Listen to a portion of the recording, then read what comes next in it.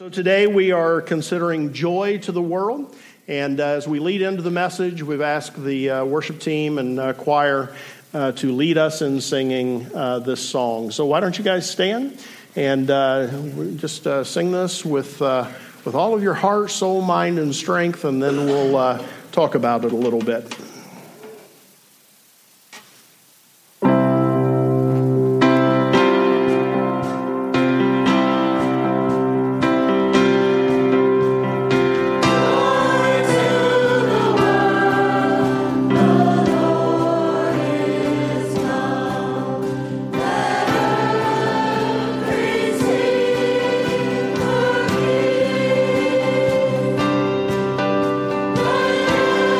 Free.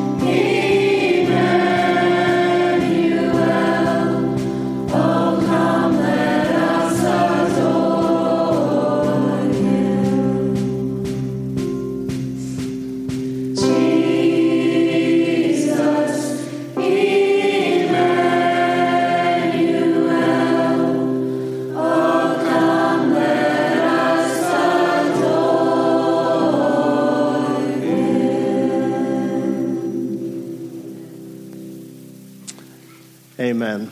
Thank you, choir. You may be seated.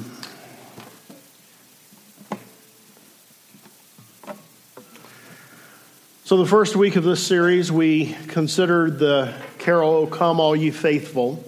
As I already mentioned last week, Stan looked at Hark the Herald Angels Sing. And today we come to Joy to the World and the gospel truths contained in this much-loved Christmas carol. And that is the point of this series, is to look at the gospel that is contained, the good news that is contained in these carols. Joy to the world, the Lord is come. Let earth receive her King. Let every heart prepare him room, and heaven and nature sing. Joy to the world, the Savior reigns. Let men their songs employ. He rules the world with truth and grace and makes the nations prove the glories of his righteousness and wonders of his love. The song proclaims that the birth of Jesus Christ is a cause for joy. Joy to the world, the Lord is come.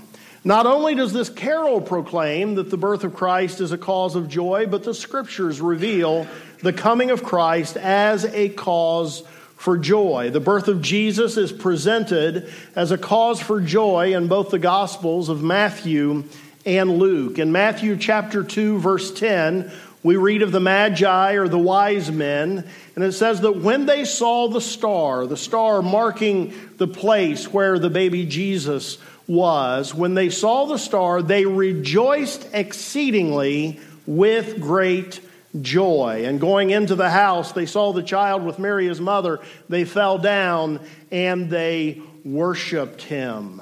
Luke 1:44 tells us of a time when Elizabeth, who was pregnant with John the Baptist, went to visit Mary, who was pregnant with Jesus. And when she went in to Mary, little unborn John the Baptist leaped for joy in his mother's womb when he came in contact with the voice of Mary, who was carrying the Christ child. In Luke chapter 1, verses 46 and 47, in Mary's beautiful song, as she processes the reality of what's happening in her life, the child she's carrying, who he is, she sings, "My soul magnifies the Lord, and my spirit rejoices in God, my Savior." And then in one of the most well-known verses of the Christmas narrative, Luke chapter 2, verses 8 through 12, tell us of the announcement that the shepherds received. And in that same region, there were shepherds out in the field keeping watch over their flock by night. And an angel of the Lord appeared to them, and the glory of the Lord shone around them, and they were filled with great fear. And the angel said to them, "Fear not, for behold, I bring you good news of great joy that will be for all the people. For unto you is born this day in the city of David a Savior, who is Christ the Lord. And this will be a sign to you. You'll find a baby wrapped in swaddling cloths and lying in a manger." The coming of Christ was a joyful event. And one of the things that occurred to me as I was preparing this week is that it was the expectation of heaven, as evidenced by the proclamation from the angels. It was the expectation of heaven that this announcement and this event, the coming of Christ, would bring joy to the world, would bring joy to the people of the world. And one of the great things about the tradition we have of formally recognizing and celebrating the birth of Jesus every December is that it allows us each year to reflect on the joy that Christ coming brought. And it gives us a chance to relive the joy of that first Christmas. This season is meant to help us, through remembrance and celebration, to experience the joy that comes because the Lord has come. And so the first Christmas, and every time this event has been celebrated since, is meant to be a time of joy. But sometimes the circumstances of our lives make it seem as though the words to songs like "Joy to the World" are almost some kind of a taunt to us, because our circumstances are so often conspiring against joy. Let me give you just a little example from the birdhouse, from our own lives, okay? So this week, 2 of the 3 cars that we own as a family had the heat go out. Did you notice how cold it was this week? So it was a great week for that to happen. Aaron, my 17-year-old, his car has both the heat out, and it's a new car, by the way, not brand new, but new to us car, heat out, and engine light on. Michelle was driving to work Thursday, and she had a flat tire. Thursday was a rather chilly day. Michelle's not good at fixing things like that herself. But she coasted into Buster's there on the rim and filled it up with air after a couple trips in to get more change because she couldn't figure out the first time how to use the machine and ran out of air too quickly. And so as I'm talking with her on the phone, as she's waiting to see if the tire is going to hold the air, she sarcastically says, "Merry Christmas! Joy to the world!" Of course, problems like that are minor compared to the first Christmas that she lived through after losing her father to cancer, or the second, or the third, or the fourth, or this year, the 19th Christmas without her father. And of course, many of you, really most of us, know these same kinds of pain. You've lost someone you love, and every Christmas is marked by the searing pain of your loss. Joy is elusive to you. Songs like Joy to the World feel like they're taunting you, and pastors who talk to you about the joy of the season come off as being insensitive to you or maybe, somewhat annoying. You want to scream at everyone, "Christmas doesn't bring me joy. Christmas brings me pain."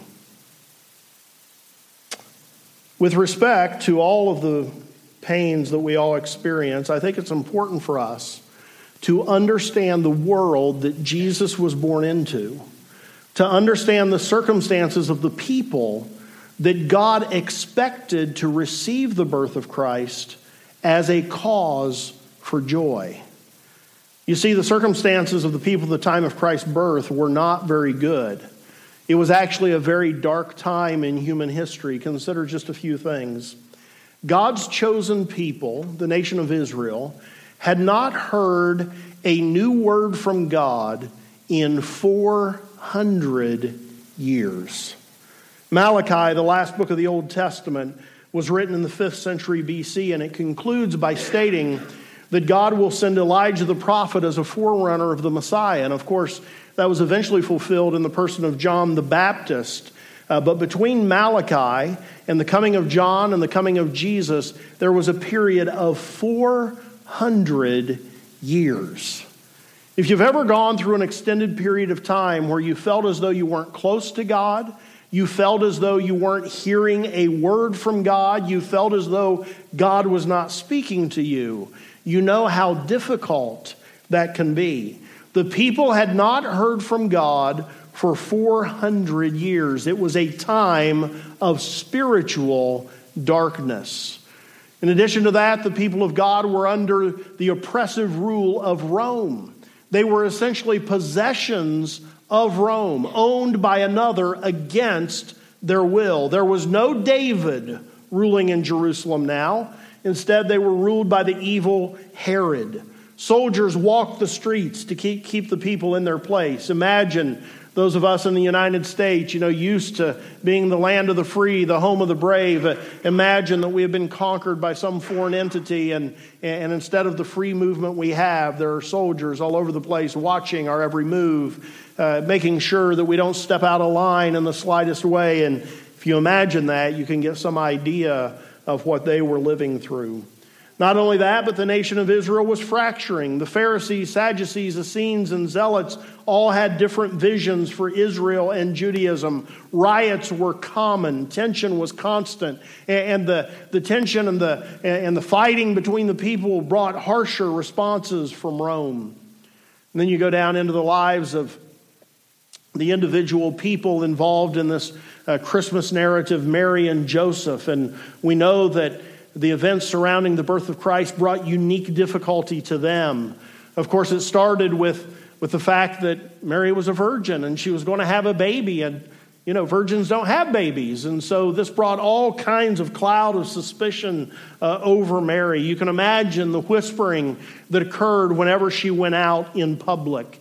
Even in adulthood, the circumstances surrounding how Jesus was conceived would constantly be thrown up in Jesus' face. There was a time when Jesus was confronting the Pharisees with the truth that they were actually children of Satan rather than children of God. And in response to him in John chapter 8, they answered him by saying, well, we weren't born of sexual immorality.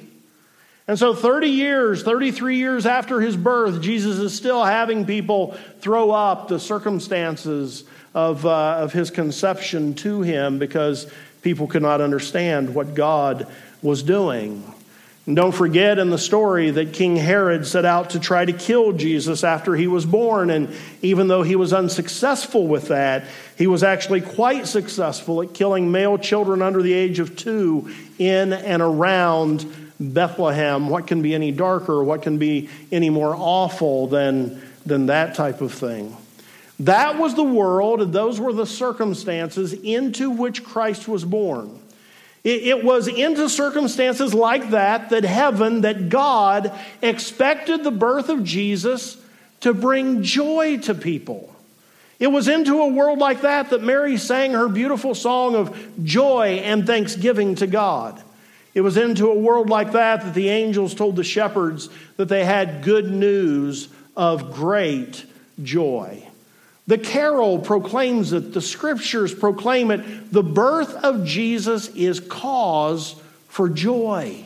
In the midst of the darkness and the difficulty and the pain, joy. There are 3 great truths in the carol Joy to the World that are so great that they are the cause of joy even in the midst of darkness and difficulty and threats and pain. There is joy because the Lord has come. There is joy because the Savior reigns. And there is joy because he rules with truth and grace.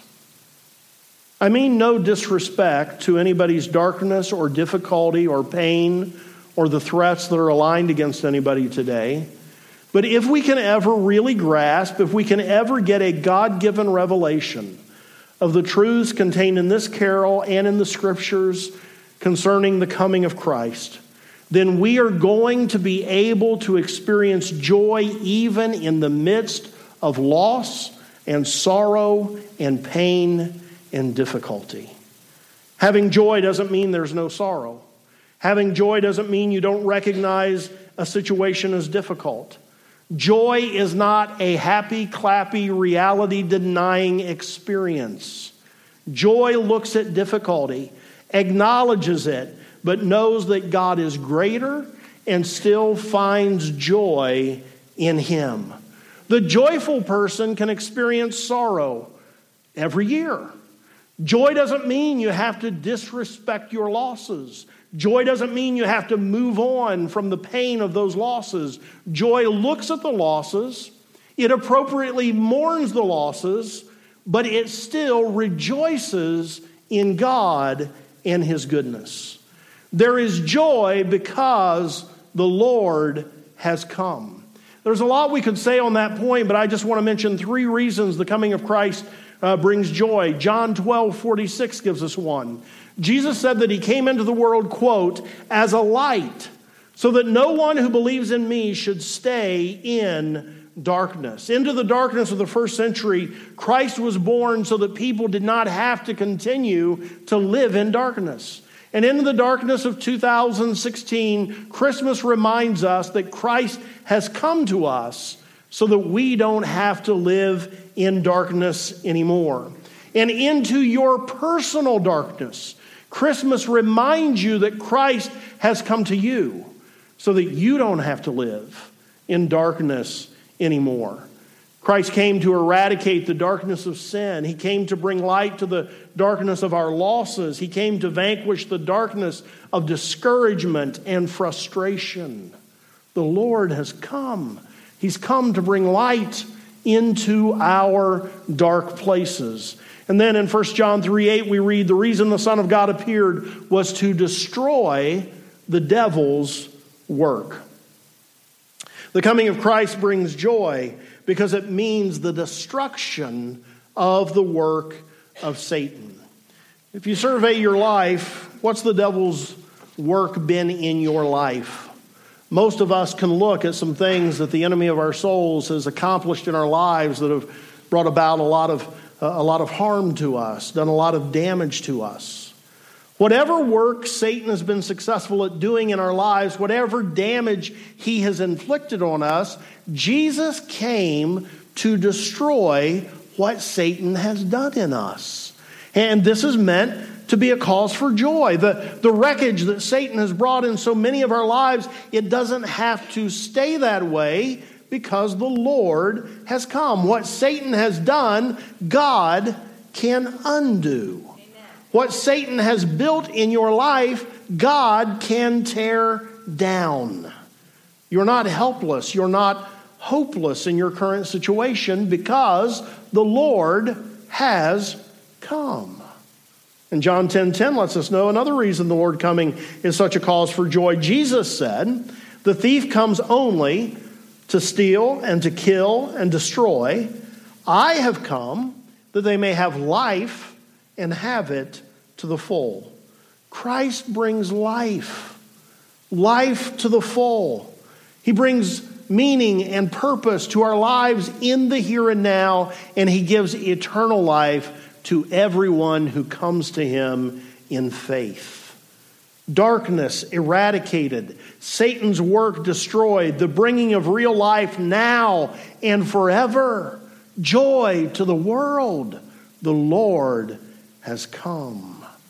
And so there's joy because the Lord has come. And then the carol goes on and says, there is joy because the Savior reigns. There is joy because Christ is our Savior.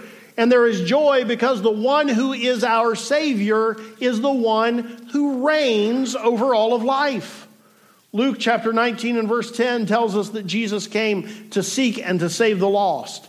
John 3:16 tells us God sent his Son into the world so that everyone who would believe in him wouldn't perish but would have eternal life. Ephesians 2 tells us that we are saved by grace through faith in Jesus Christ. And so there is joy because the one who has come, Christ, is our Savior. And then there is joy because the one who is our Savior is the one who reigns. John chapter 1 lets us know that everything that exists was made by Christ. He is the creator of all things. Colossians 1 lets us know that Christ holds everything together. He's not just the creator of all things, but he is the one who sustains all things. And then Revelation 11 lets us know that there will never be a time when Christ is not in control. There will never be a time when Christ does not reign. The one who created everything and who sustains all things, the Savior who reigns, will reign forever. Revelation 11:15, the seventh angel sounded his trumpet, and there were loud voices in heaven which said, the kingdom of the world has become the kingdom of our Lord and of his Messiah, and he will reign forever and ever. The creator and sustainer of all things will reign forever and ever, and he has come to earth to offer you to be a part of his kingdom. He came to earth to offer you the benefits of his creative, sustaining, reigning power. He offers all of that to us today. Some of us here today may feel like we're doing life alone, but it does not have to stay that way. Christ offers you his rule and his reign. He offers you to come under his care, the care of the one who created and sustains all things. The one who does that can take care of you. The one who spoke the worlds into existence can break the power of sin in your life. The one who sustains the universe in all of its intricate precision is the one who can sustain you through the pain of your loss. The one who knows the mysteries of the universe can bring you out of the darkness of depression and despair. I saw a Facebook exchange this week. A pastor friend of mine mentioned on Facebook that he believed that God had the power to deliver people from depression.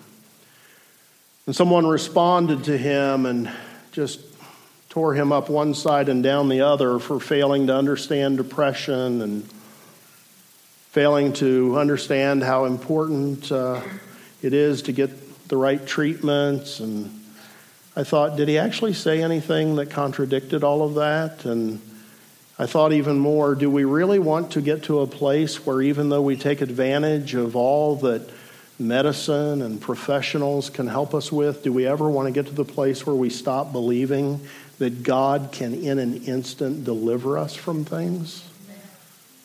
I don't think so.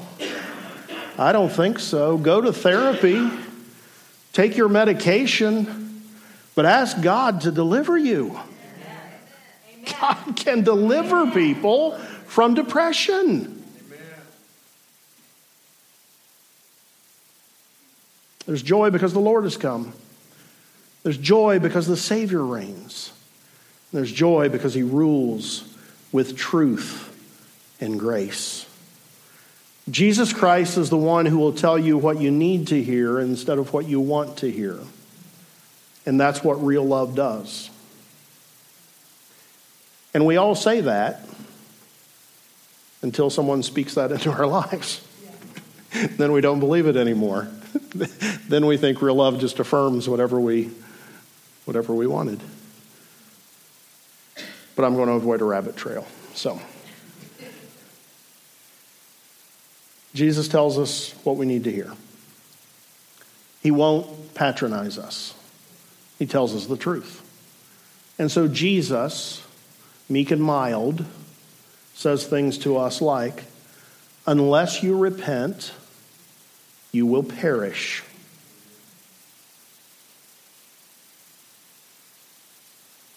Turn away from your sin, turn to me, or you're done for. Jesus says stuff like that.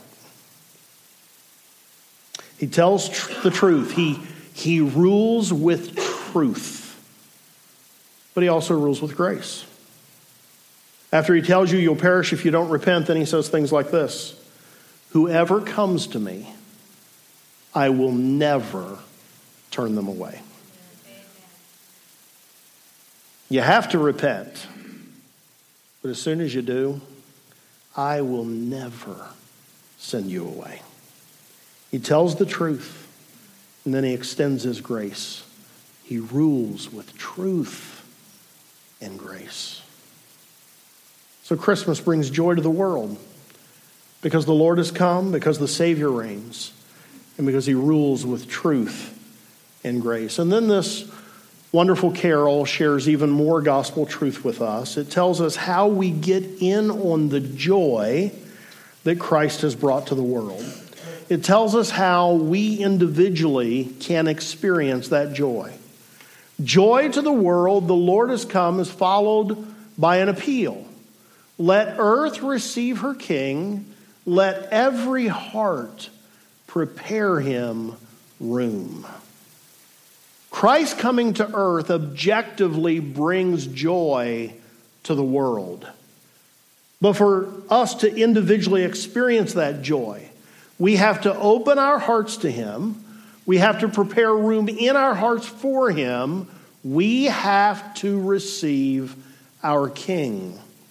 And I think that sometimes those of us who have received Christ as Savior, which is probably most of us in here today, we sometimes think that because we said yes to Jesus years ago, that's all that was needed, and we never have to think of it again. We never have to think about making room in our hearts for him again, and that joy should just be ours. And if we're not experiencing joy that pastors always talk about and that we read about in the scriptures, then something must be off with Christianity. Something must not work the way everybody promised me it would. But we have to keep making room in our hearts for Him. We have to keep inviting Him in.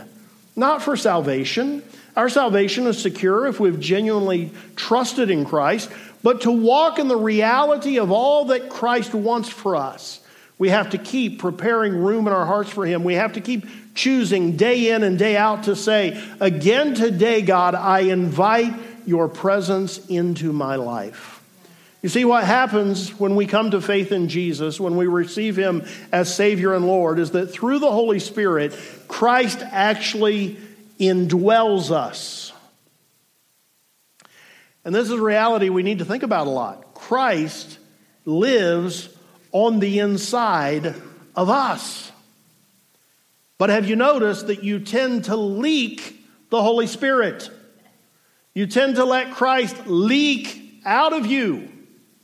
Of course, when we say that, we don't literally mean that the Holy Spirit goes anywhere. Christ doesn't actually leak out of us. The Holy Spirit doesn't leak out of us. It's not as if, it leaks out and there's no more Holy Spirit in there. The Holy Spirit takes up residence in us and He stays in us. But what we really mean is that we allow the cares and troubles of life to compromise our understanding of and our experience of the Holy Spirit. We allow the cares of life to compromise our reliance on the Holy Spirit. What we basically do is we allow life to choke off the life of the Spirit in us.